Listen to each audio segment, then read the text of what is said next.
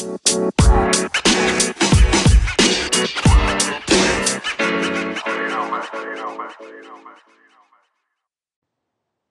much do you value your time? I'm not asking about an hourly rate that you would bill to your clients or that you would expect from a part-time job, for example.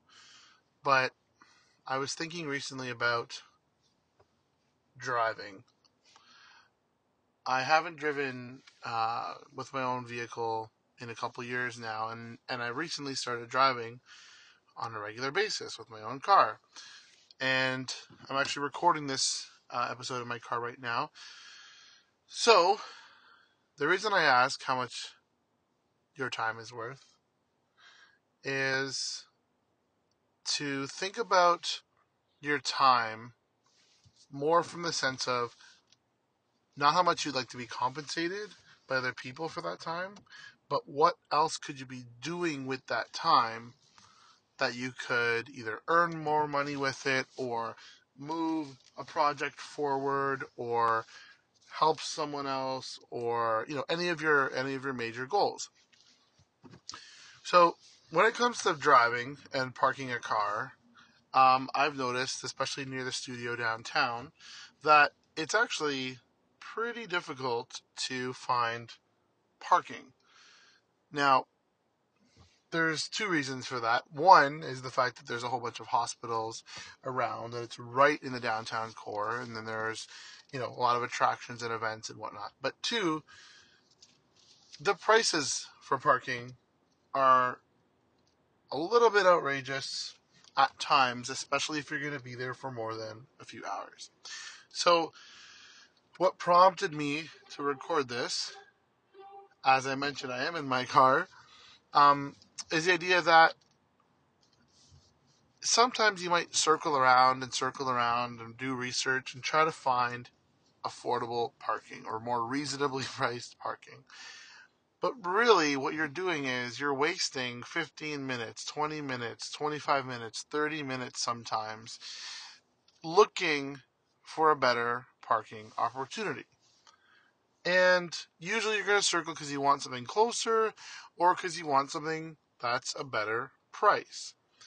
For me, I like to look at, what else could I do with that money? For example, if parking is in the $10 or below range, it's a no-brainer.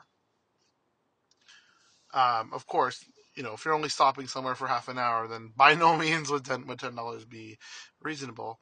But if you're supposed to be stopping somewhere for half an hour and you spend half an hour looking for that parking, then of course it would have been worth your while and your time to spend the $10 to park.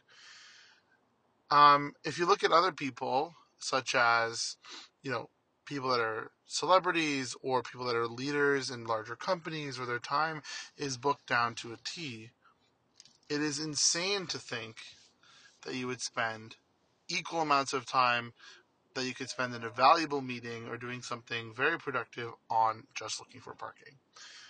So what I'm trying to do personally is just think about what is a better way to approach this. And I've decided that my time and not only time, but my energy level and frustration level is actually worth more than the time it takes to circle around and be creative and try to get better parking.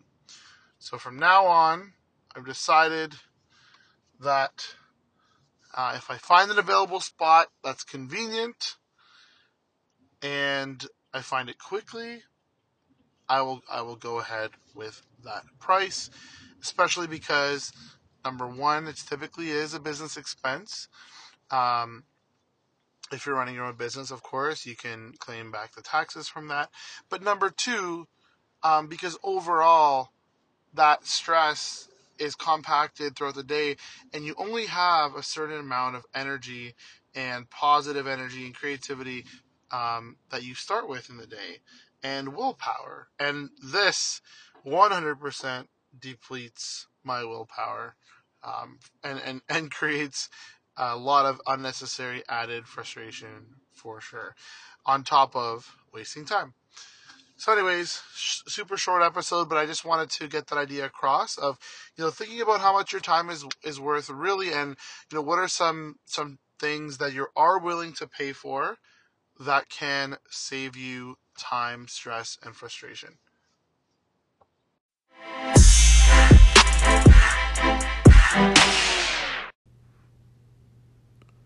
Thank you so much for listening to my short and infrequent impromptu podcast.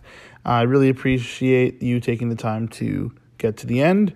If you want to learn more about anything that I'm working on, feel free to visit my website, danielfrancavilla.com. Link is in the description.